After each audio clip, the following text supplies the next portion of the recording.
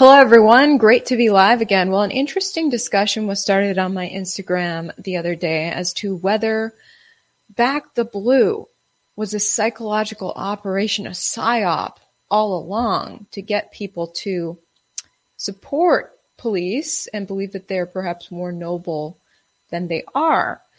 Now, I think there are a lot of noble officers and there's also a lot of scummy officers. So it's a big conversation to have.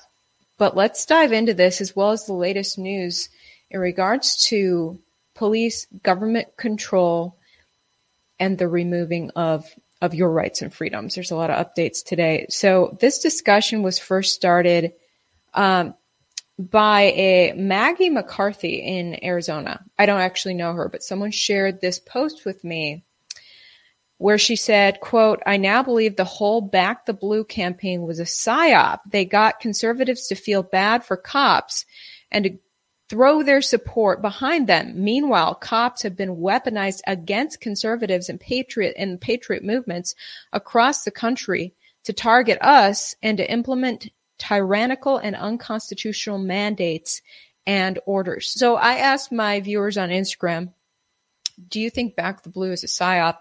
And 76% said yes, they think Back the Blue is a PsyOp. 24% disagreed and did not think so. One of my viewers gave interesting insight. He said, "My answer is a bit nuanced. I don't disagree with her last paragraph. It's very clear that cops have been absolutely weaponized against conservatives. We saw this take place on January 6th. That being said, it's not easy being a cop nowadays. Politicians disarm you even before you get on the job, and the left encourages confrontation with cops. So invariably, every interaction with someone is a potential powder keg situation."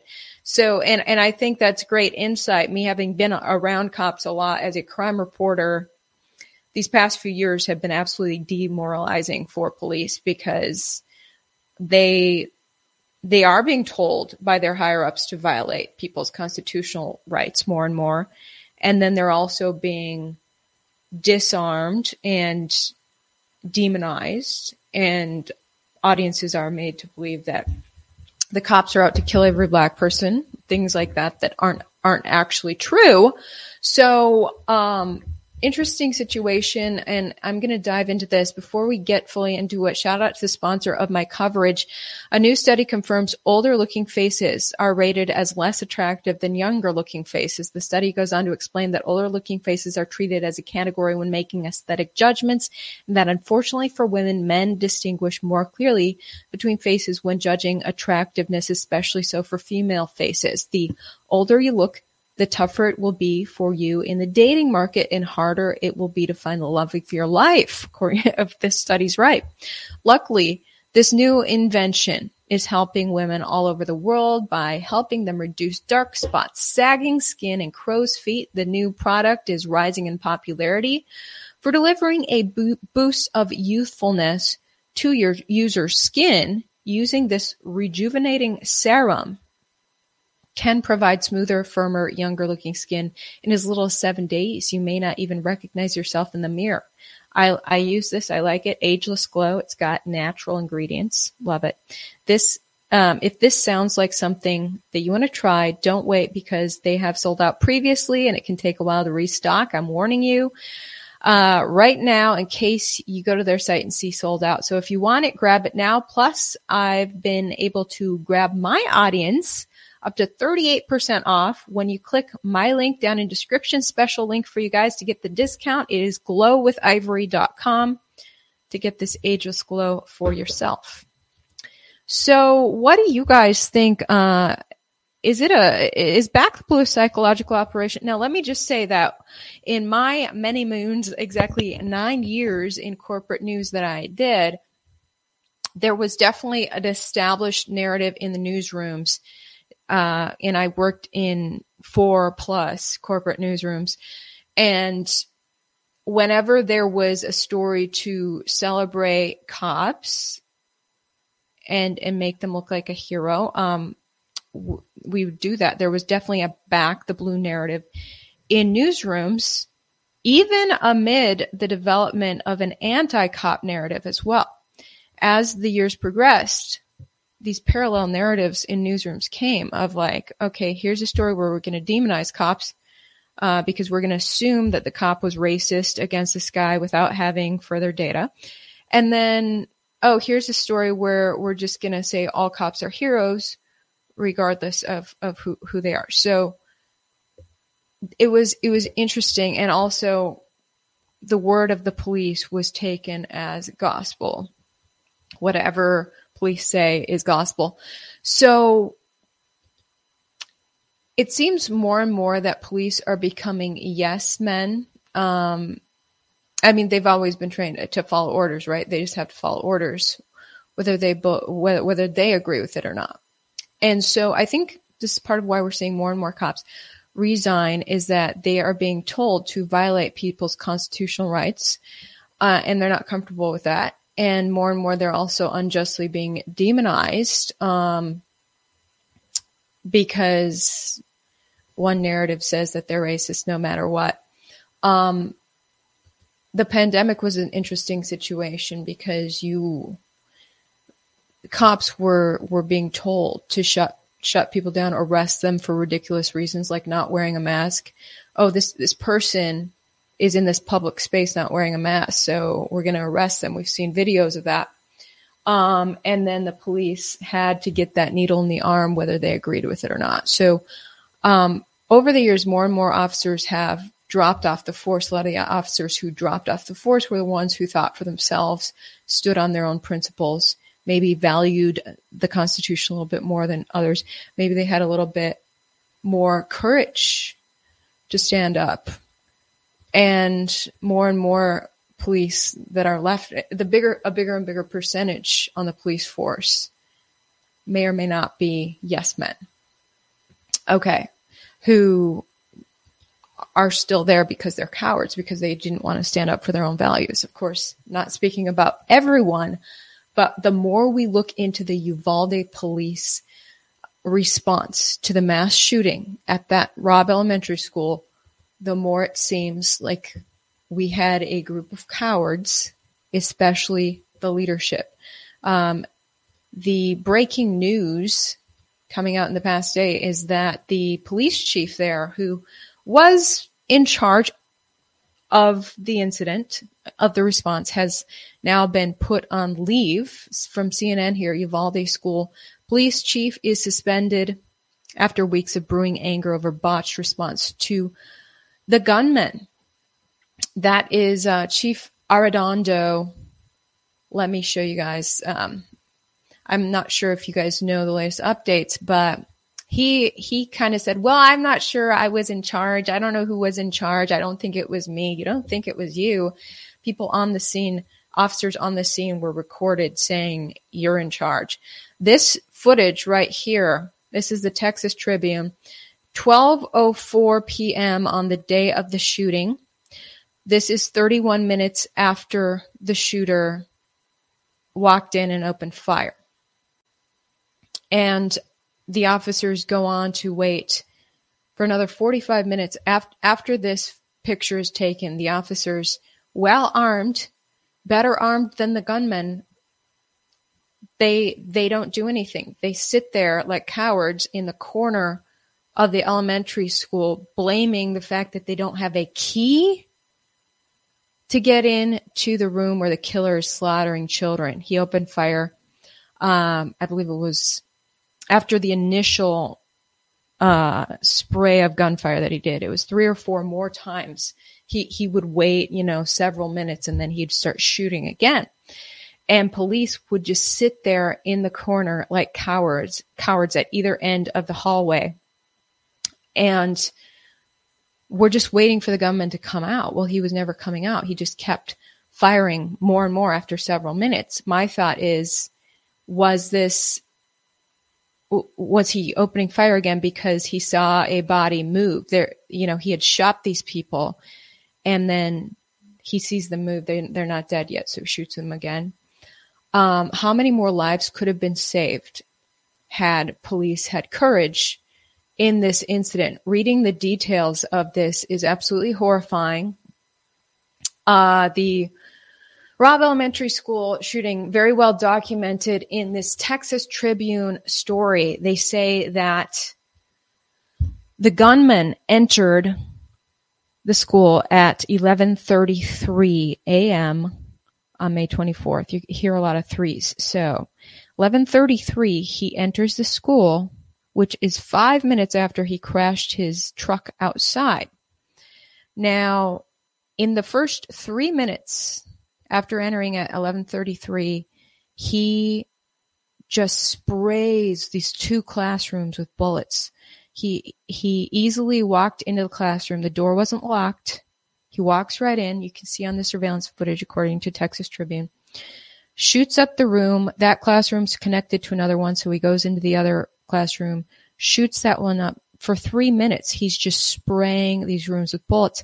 During those same 3 minutes, 3 police officers enter the school as he is opening fire. That is how quickly police responded.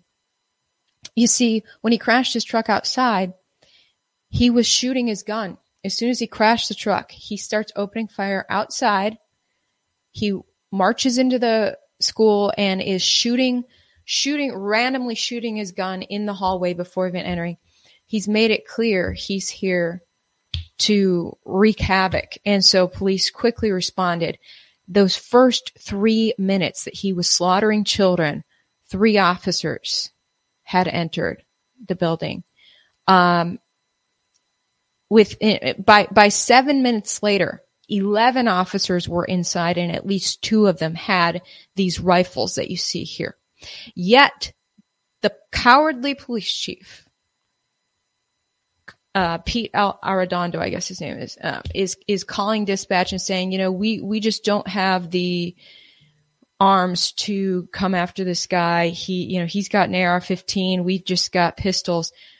No, according to Texas Tribune's review of the surveillance footage, there were at least 2 rifles. Not to mention 11 officers against one 18-year-old. And look at the helmets and vests they're wearing. Yet this man kept making excuses. For an hour and 17 minutes, according to Texas Tribune.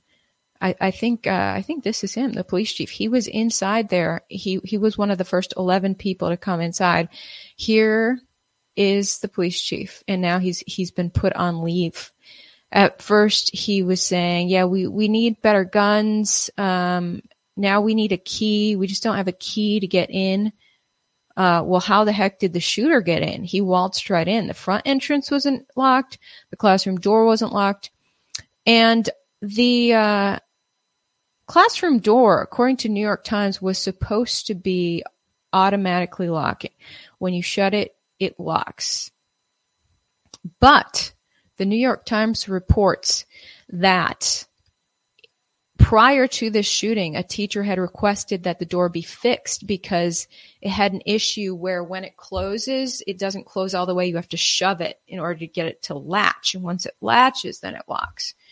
So that is how the shooter was able to come right into that door. Now, how did the shooter find the door that had the issue? Because I'm assuming that if that classroom door was set to automatically lock, that all classroom doors were set to automatically lock.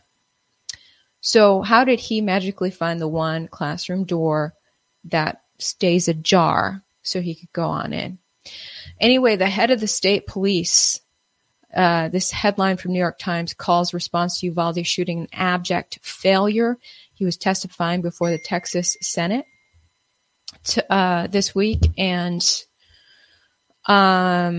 it's pretty disgraceful that the officers put their lives ahead of the lives of the children when they were better armed than this single gunman. They left him in there with vulnerable children for over an hour. Here's what the Stephen McCraw from the state police had to say. There's compelling evidence that the law enforcement response to the attack at Robb Elementary was an abject failure and antithetical to everything we've learned over the last 2 decades since the Columbine massacre. 3 minutes after the subject entered the West Building, there was a sufficient number of armed officers wearing body armor to isolate, distract, and neutralize the subject. The only thing stopping a hallway of dedicated officers from entering room 111 and 112 was the on-scene commander, who decided to place the lives of officers before the lives of children. The officers had weapons, the children had none. The officers had body armor, the children had none. The officers had training, the subject had none. 1 hour, 14 minutes, and 8 seconds.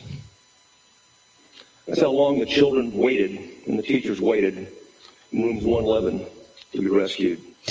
Yeah, so reviewing the timeline, I really think that a lot of lives would have been saved had police had some courage. So it's an absolute disgrace. And then, was it courage, or did they have orders from someone else to stand down? Why on earth did Border Patrol get involved? So Texas State Police were there. First, it was the Uvalde Police and the Uvalde School District Police.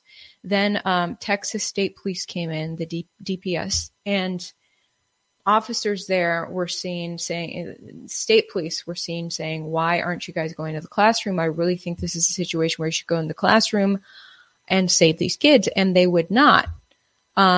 They were waiting for orders from someone, even though the school police chief was there. So who were they waiting for orders on? Then the Border Patrol finally storms in and takes down the gunman, blows him up with bullets, and then comes out, and that's when the little kids start being carried out. But why was Border Patrol involved? No, those are the federal agents. So they waited for, state police were saying, well, I guess the school district's in charge, and the school district police were not doing anything.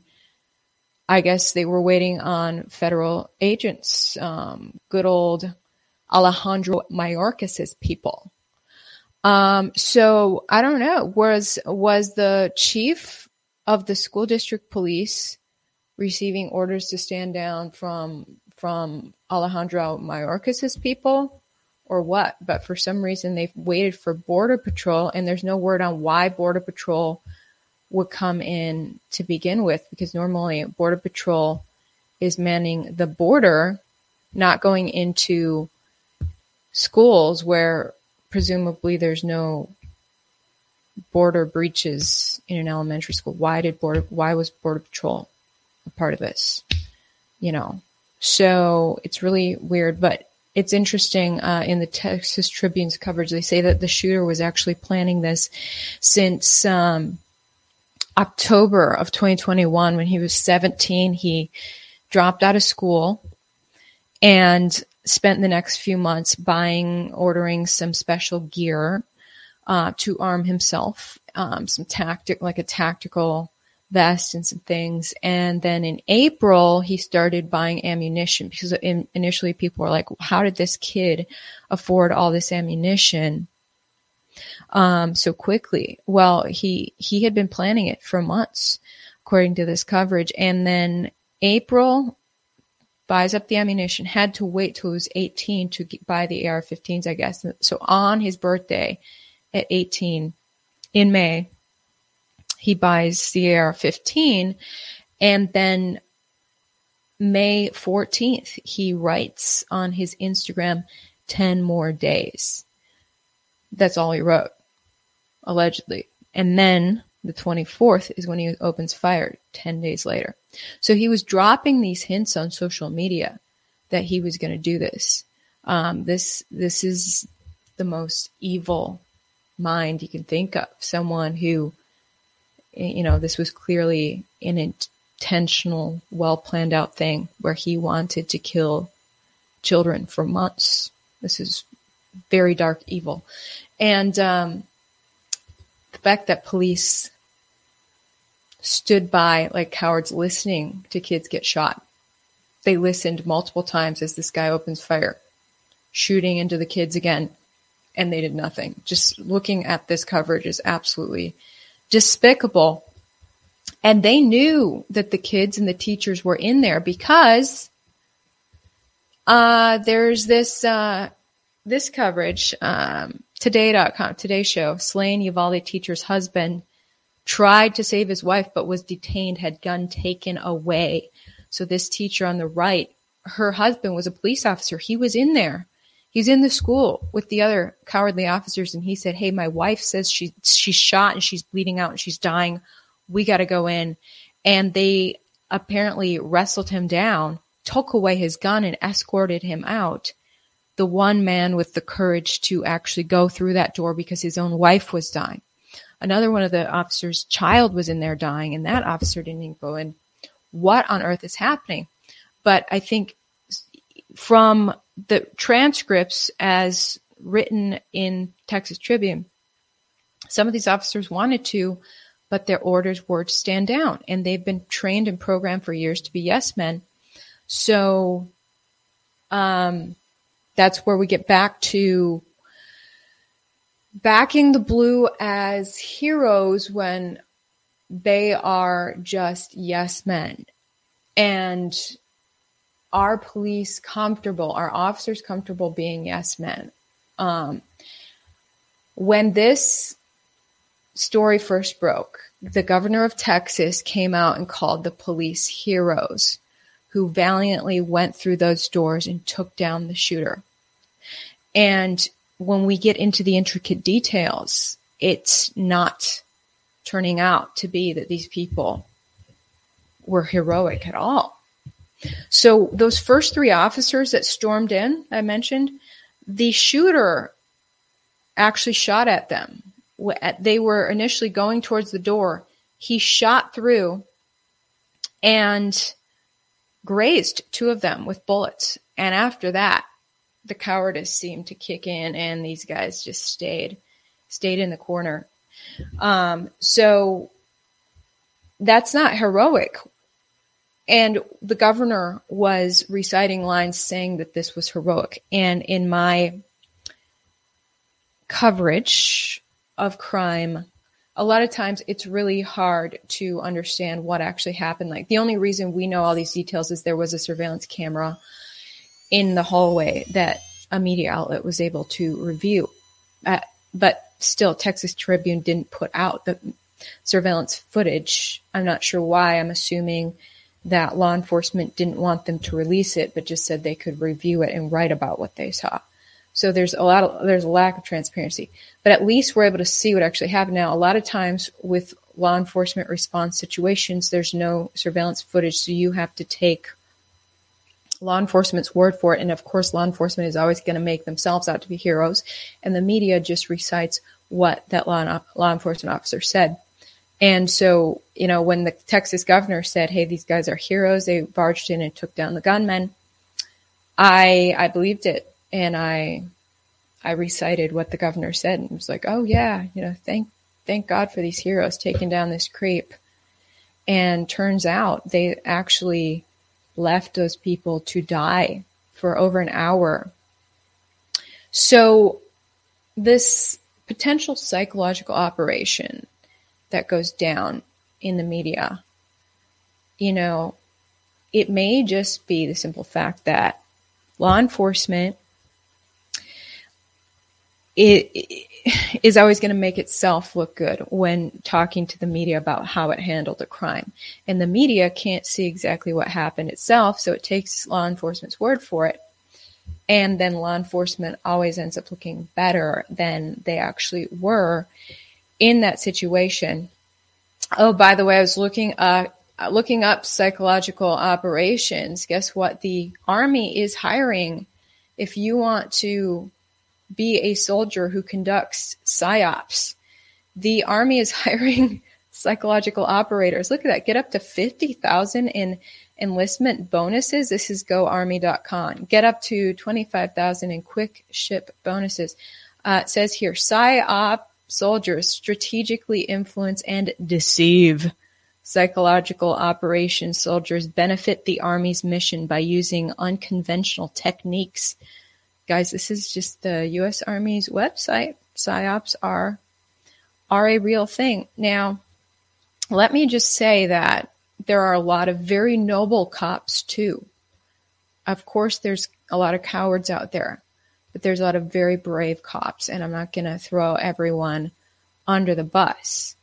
I think there are too many yes men, but let's look at, fighting crime sucks. There are a lot of evil criminals. I don't know if you guys saw this from earlier this month, but the video of the hatchet man in Illinois, I have got to show you guys this. So in an instant, this cop is conducting what appears to be a routine traffic stop, and an unassociated car pulls up, and the man just barges at the cop with a hatchet. The cop responds in a split second to defend himself. It's crazy. Who are you? Woo. Okay, let's go to the full thing here.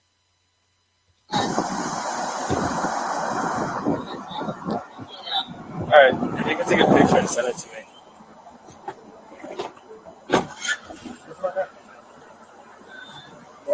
Who are you?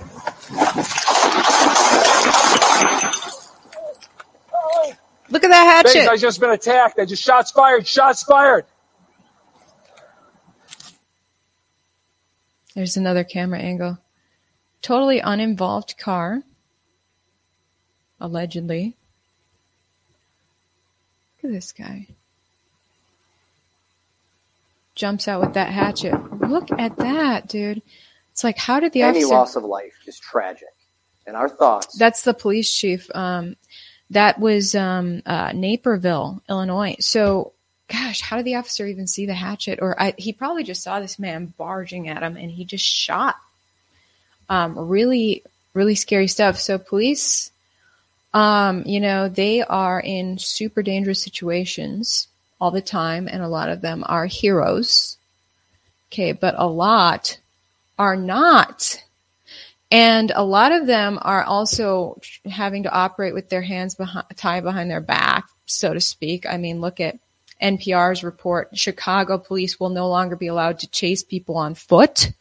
Chicago police officers will no longer be allowed to chase people on foot simply because they run away or they've committed minor offenses. The department said Tuesday, more than a year after 2 foot pursuits ended with officers fatally shooting a 13-year-old boy and a 22-year-old man. So you can't even chase suspects anymore. So it's like, how do you fight crime? So officers are being put in really tough situations. It reminds me when I worked in college, I worked in retail at a clothing store, and we were told if we saw someone shoplifting, we couldn't grab the clothing that they were lifting. So someone can mosey out the door with this garment in hand, and I can't grab the garment. It's like I can't even fight shoplifting as someone who works there. So it's interesting. I want to show you guys perspective on these police who I showed this in an earlier episode. Police who agree with the citizens that they are harming, yet they are just taking orders. They're just yes men. Here it is. If you've had enough as much as us, why are you still enforcing it, boys? You have to. No, you don't have to. Listen, we're not here to argue with you unless go home. Otherwise, they start issuing tickets. Right. We don't want to do it, but we will do it. Right? He's like, we don't want to do it, but we will do it. And he goes on to say, like, we agree with you. And it's like, really? So why the heck? And obviously this is in another country. I couldn't tell if that was an English accent or what accent that was. But it's, officers in America have been told to do the same thing. And this is from the episode where I interviewed Officer Greg Anderson. And he was like, dude, I'm going to take a stand and I'm going to say, do not, I'm not going to be a yes man and trample over citizens' constitutional rights just because I want to keep my paycheck as a cop. And so he called it out on Instagram, got fired for it. Serve public and stand on the side of right. And so inside of that video, I literally said, hey, if standing up for what you know to be morally and ethically correct ends up costing you your job, then so be it. We need to make sure that we don't waver, There's not two sides to this argument. There's not a discussion to be had. We swore an oath to defend and uphold people's constitutional rights. So that's what it comes down to. And instead, we have FBI agents busting down journalist stores like we saw with Project Veritas. And we have, in Florida, we had a pastor arrested during the lockdown, during the pandemic, because he wanted to hold church. Pastor Rodney, forget his last name. And it's like, well, these police, what are they doing? Project Veritas, getting their door busted down here. I'm sorry, so what is this regarding? This is a search warrant. Open up. What you're about to see is very disturbing. Yeah, so search warrant, they bust down these people's door at like 4 a.m. Because they need to search for Ashley Biden's diary. Why is the FBI involved in a lost diary? Apparently the word is that Ashley Biden's diary was, she had been at a halfway house. She left it behind when she moved out of the halfway house. It was found like under a mattress. And the person who found it then brought it to Project Veritas, who, the reports are that Project Veritas paid $40,000 to obtain the diary, look through it, but then never reported on it because they didn't think stuff was that newsworthy. But one little nugget that someone else found in the diary was that Ashley Biden was talking about her screwed up sex life, and she was speculating on why she was addicted to sex, and she was wondering if showers with her dad contributed to that as a child. She said that she did used to shower with her dad as a little kid, and those showers were probably inappropriate. It was just a brief message and mention, and then she goes on to talk about becoming sexually active at a very young age and all these personal struggles. And clearly, at going through therapy, she was being told to write out her feelings about what's wrong with her. And I think Project Veritas just thought it was way too personal. And she was pretty vague about the thing with Joe Biden. But now it's coming out big after Tucker Carlson was like, hey, you're an alleged pedophile, Joe Biden. And Tucker Carlson recently highlighted the findings of that diary. And so now it's all up in the news again. But she didn't say that her dad had done anything sexual to her, just that her showers with her dad were probably inappropriate. She did later say in the diary that she was closer with her dad, that her mom was really cold and her dad actually seemed to care about her. So it seemed in the diary that she had a good relationship with her dad. Thanks for the super chat. Quote, take a look at the similar things happening in all of these events and the destruction of these schools by the states. It's just really interesting, the timing of this shooting at Uvalde and then the instant jump to gun legislation. And I want to review what the big stuff that's happening in the Senate, the U.S. Senate. Before that, I got to highlight that, look, the government agencies are arming themselves well. Of course, we know the military is armed, but did you know the IRS is armed? IRS taxes. Why are IRS buying $700,000 in ammo? A new report says. And they quote a recent conversation that Congressman Matt Gaetz had on Fox News. He said it's troubling that in 2022 alone, the IRS has spent around $725,000 in ammunition. He said, call me old fashioned, but I thought the heaviest artillery an IRS agent would be a calculator. And Gaetz said, so here's the Biden plan. Disarm America, open the border, empty the prisons, but rest assured they'll still collect your taxes, and they need $725,000 worth of ammunition apparently to get the job done. According to Gaetz, the IRS spent $11 million in ammunition in the last decade. There are previous reports on this. But the IRS being armed with AR-15s in case you don't pay your taxes, what, they're going to show up with an AR-15? Wall Street Journal here. Why does the IRS need guns? After grabbing legal power, bureaucrats are amassing firepower. It's time to scale back the federal arsenal. An opinion piece here on Wall Street Journal. This was back in 2016. They said special agents at the IRS equipped with AR-15 military-style rifles. Health and Human Services Special Office of Inspector General agents being trained by the Army Special Forces contractors. The Department of Veterans Affairs arming 3,700 employees.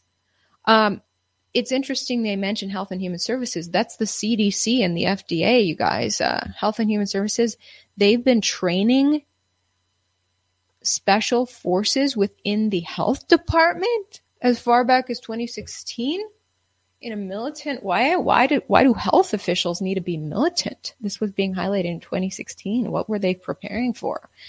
This is all quite concerning. So government agents are armed well, yet the American people are not supposed to be armed as much anymore. Sweeping new gun legislation that violates your Second Amendment rights. I want to highlight the update from CBS today, and pay attention to the 15 Republicans who voted to violate your Second Amendment right, which says shall not infringe. They are voting to infringe in the Senate. Looks like this is actually going to pass. They have enough Republicans to overcome the filibuster. CBS breaks it down here. Pay attention to the senators. If they're in your state, even if they're not in your state, you can write them a letter and tell them whether you agree or not. The first time in decades, this bill expands the category of Americans who are prohibited from owning guns. Tell us what's in this bill. Well, John, when you look at this bill in its entirety, as you mentioned, if this does indeed pass, this would be the most sweeping changes to gun laws that we've seen in decades. And there are a few things in the bill right now that both sides of the gun debate are looking at pretty closely. One, as you alluded to, what it does is it closes, perhaps not completely, but at least in part, what people refer to as the boyfriend loophole. And what that means is, right now, if you're convicted of domestic violence against somebody who is your spouse or somebody you live with or somebody you have children with, there are federal laws that bar you from purchasing a gun. But if it's a relationship outside of those bounds, then there is no law for that. This does expand that. We also see money in this bill for mental health programs, money for school security, and money that states can use to implement what are known as red flag laws. These are laws that would prevent people who are deemed dangerous from having firearms. This is something that gun control advocates have deemed dangerous. Who's dangerous? So, it doesn't have everything that Democrats who have been pushing on this issue for a long time have called for. This is not a bill that would ban assault weapons, not a bill that would ban high-capacity ammunition magazines. But when you hear from some of the Democrats, particularly who've been pushing on this for a long time, they say, look, this is not nothing. We can get something done. This would be a step in the right direction at their view. The art of the possible. So 14 Republican senators sided with the Democrats to move this forward. How would you categorize those 14 Republicans? Yeah, it's interesting. It's sort of a mix. You have some senators who are not facing re-election, so they don't face pressures back home from a Republican base or a Republican primary. It is notable that Mitch McConnell, the top Republican in the Senate, the minority Kentucky leader, supported this bill, even though the majority of the Republican conference did not. Senator John Cornyn, a senator from Texas, a state where gun rights are very important, also supported this bill. He's taken some criticism for that. Lisa Murkowski is another one who's interesting. She is up for re-election this year. So there we go. We've got red states like Kentucky, Texas, Alaska voting to violate your Second Amendment rights. Here are the 14 Republicans, rhinos, saying, you know what? We don't trust you with your gun. If you're deemed, vaguely deemed dangerous, we may or may not take away your gun. And the DHS, Department of Homeland Security, Alejandro Mayorkas, they've made very clear over the course of the pandemic with many bulletins about who they deem dangerous.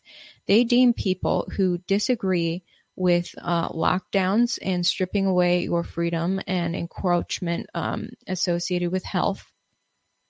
So government saying we know better than you about your health. If you resist that, you're deemed dangerous, and you may get put on a terrorist watch list if you keep talking on social media about how you disagree with these government health-related restrictions during the pandemic. In addition, in his bulletin, he talked about people who disagree with the election. Maybe these people have seen evidence that was quickly censored by social media that showed there were a lot of screwy anomalies with that election back in 2020. And if you say that you think something's fishy with elections in America, you're also a security concern. So I'm thinking you'll be on one of these. You'll be red flagged if you think these things, based on how our Department of Homeland Security is writing about domestic terrorism right now. So the red flag law is very, very concerning. So, just seeing the way that things are all going down, it's not a time to surrender your guns, because the government is acting really screwy. And the whole reason the Second Amendment was put in place was to protect the citizens, against the government. Okay. I mean, there's a positive update this same day out of New York, where the Supreme Court said, hey, New York, you're violating citizens' Second Amendment rights. Okay, we got this Supreme Court gun decision shoots down New York rule that set high bar for concealed carry licenses. So to apply for a concealed carry permit in New York, you were supposed to give like a good reason, and wanting to defend yourself was not considered a good reason in New York. So they had these vague rule where the person issuing the license could give out a license if they feel like it or not. And so that was deemed unconstitutional. So that's good. But if you're putting red flag laws in place nationally instead, I think that, this little victory for the Second Amendment doesn't really matter, if a red flag law is going to be passed now. So I want to update you guys on Joe Biden. He is not done with this whole pandemic business. He really enjoyed the government power during the pandemic, and look, not enough people got the needle. So we got to have another pandemic. And I don't know, he's talking in the soundbite about the second pandemic coming. Meanwhile, they just authorized the needle for little kids as young as 6 months. And I think I'm getting a vibe that not a lot of parents are sending their 6-month-olds to get the needle. I mean, life is back to normal. We're not hearing about a lot of sick people. Life is good. And so why would you rush your child in to get a needle, especially when it's been reported that this is an illness that impacts the elderly? So I'm wondering if that is why, if Biden is trying to create more hype to get little kids needles, because they're trying to get America to 100%, and they're far off from that right now. Here's Biden talking this week. How much of the supply of vaccines for these small children is there, and how many of the nation's kids will you be able to get vaccinated before you need more money from Congress? Well, we'll get through at least this year. We do need more money, but we don't just need more money for vaccines for children eventually. We need more money to plan for the second pandemic. There's going to be another pandemic. We have to think ahead. The second pandemic, I mean, he put out a memo, what was it, last month? I covered it on my show, saying that another pandemic's coming, and that it's going to be 100 million sick people in America this fall. He actually went into specific details like that. And then he had his press secretary, Psaki, at the time say, the president's saying there's going to be a lot of needless deaths. So they're still putting out this hysteria narrative, but Americans aren't seeming to buy it at this point. I will say that a couple of ladies I know went on a cruise recently, and you had to be fully needled with, I guess, all 3 needles and get tested before you get on the ship. Well, they came back from that ship with the illness. They had caught the illness on the ship when they were done with their cruise. So what's going on with cruise ships? Is that like where the illness just starts? Because everyone was tested before getting on. They had all their needles, and then they get on, they get sick, they come off the ship, and hopefully didn't spread it to anyone. But so that's the most recent case of the illness, but we're not hearing, the illness rate is way down. The pandemic's, pretty much over. I think we have herd immunity at this point, which is something you don't really talk about. Anyway, so the press, the White House had a big press conference today about the needle for 6-month-old kids. It's interesting that they had to call something special for it. Like I said, I just don't think parents are rushing out to get their kids the needle. But I was curious. I wanted to see on the CDC's database that it has for people. I'm talking a lot of code words right now, but if you have a bad reaction to it, there's a database where they record what your reaction was. Well, I just wanted to see for that age group, down to 6 months, if anyone had recorded anything, which would indicate that kids are going in and getting it. Well, there's a lot of records. They break it down in small age categories. So they have the category of 6 months to 11 months. This is wonder.cdc.gov. So that is the database, which I'm not going to name the popular name for it on YouTube. Over the past many months, parents have been recording bad reactions that their little kids ages 6 months to 11 months have had. Now, hey, it wasn't authorized back then. What's going on? Well, this is due to breast milk. Moms were getting the needle. Their kid was nursing that same day and immediately having a bad reaction. The baby would break out in a bad rash. They would have a high fever up to 104 degrees. They could not stop crying. A lot of the babies lost their appetite after drinking the mom's ouchie milk. After she got the needle in the arm, these tons of babies having bad reactions.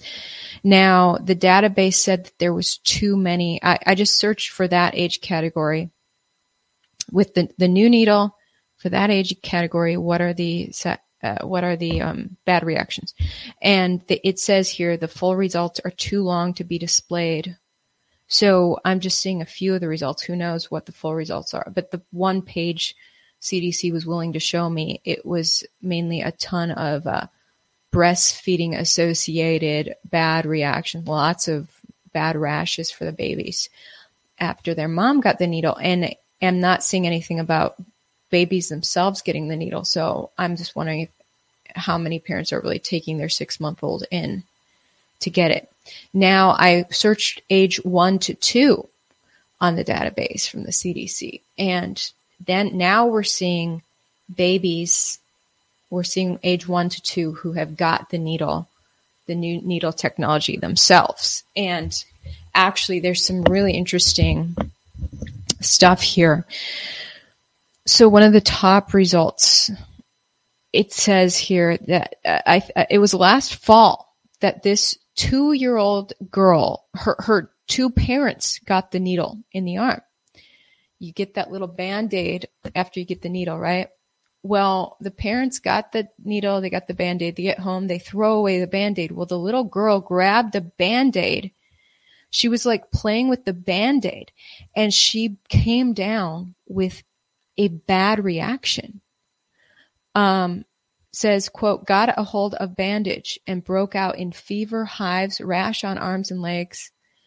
So the daughter had significant reaction just from touching her parents' Band-Aid that apparently had residue from the new needle. I think that's quite astounding. It looks like she was fine. Just, she got sick. But the fact that you can get sick as a baby from touching a Band-Aid that had the new needle technology, what's going to happen to little girl if you actually stick that needle in her, you know? Well, parents are starting to find out, and some of these reactions are very bad. They include death. Again, when I searched ages 1 to 2, it says again, the full results are too long to be displayed. So it won't even say how many bad reactions there are for this age category. It's just showing me one short page. And it does include death. We've got, I'm searching through. So we've got age 1 to 2. A child age 1 to 2 died, it says. They had increased body temperature, a seizure, and then they died. There are more breastfeeding reactions in this age category as well. A mom feeding her 1-year-old after getting the needle, and then the baby has a serious health issue. Now, when I scroll down, there's actually several cases here of parents. Some of the parents admittedly lied about their child's age in order to get the needle for the baby. So apparently the child was like 1 year old, and they said the child was 5, and the doctor just went and stuck the child with a needle, and then the child had a bad reaction because it was an inappropriate age. There's multiple filings for inappropriate age. And in this one case, it says extreme hives, facial paralysis. They diagnosed him with the new illness. He had loss of motor function, confusion, pain, fever, fast heartbeat, heart palpitations, dizziness. They had stuck him in the needle in the right buttocks, it says. So he has all these extreme reactions, including facial paralysis and heart palpitations at age 1 after being stuck with the new needle. And they're blaming the new illness. They took the kid in with these reactions, and the doctor said, looks like he has the illness. No, it's not a reaction to the needle. No, he just has the illness.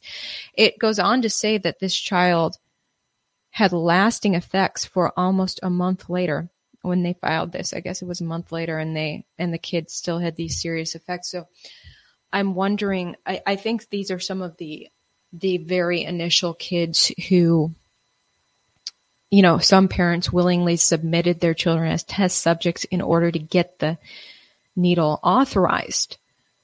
And I'm wondering if some of these bad reactions gave pause to the CDC, because as you'll recall, they were going to have a meeting to vote for authorization back in February.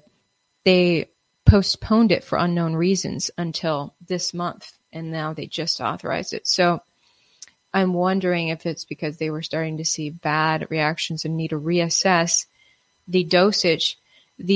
When they were initially putting a call out for child test subjects down to age 6 months, I was working at Fox at the time. It was spring 2021, and we get a press release saying, oh, there's a call out. If you want to get your child as young as 6 months needled now, you can do that. You can skip the wait. They'll be a part of the trial. And your child will be given one of 3 dosage sizes. They're trying to figure out how much of this needle juice to stick into you. And so if you want your child to help figure that out, your child will be stuck with one of 3 needle sizes. And parents were submitting their kids for that. And I'm wondering, apparently some kids were having bad reactions, and so they paused it. But now it is authorized. And the White House, in having its press conference today, did not mention any of these reactions. They didn't mention that a child has died. And that's just on this first page. The CDC is not showing me the whole list of these reactions. So they're not talking. If a child dies, you should let people know. I mean, spring of 2021, you guys were hysterical about the fact that 2 people had blood clots and survived after the Johnson needle.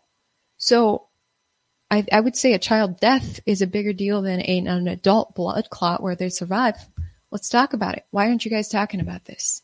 You know, this child gets a fever has a seizure and then dies immediately after getting the needle. I think the public should know about that. But no, instead I have to search through this complicated, weird database and risk getting my YouTube taken down for talking about it right now. By the way, that's why the other big YouTube influencers don't talk about this stuff. I dare to talk about it in code words. But this stuff is happening. Parents should be aware that your child could die. But yet the White House didn't mention that at all.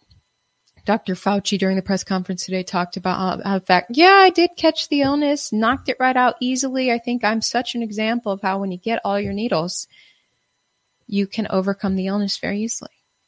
So they talked about that. And when they were asked how many little kids have gotten the needle so far, they didn't have data on that. So who knows if anyone's sending their kid to get that. But if they do send their kid to get that, they should be aware your child may die. Okay. The chances your child dies of the illness, pretty much none, unless your child already has a serious issue like obesity or something. Another one of these reactions was a child that developed a bad headache. 1-year-old with a bad headache after getting the needle goes on to become deaf in one ear. That's another one. These are serious reactions. We should be able to talk freely about this. The White House should have addressed these reactions. A reporter should have been there asking questions about those reactions. But instead, reporters risk losing their jobs if they dare to ask questions about that. Oh, I got into it with my bosses at Fox because I dared to ask questions about these deaths. What the heck is going on in America? It's concerning, you guys. And that's why, I keep talking about this, even though I'm not supposed to.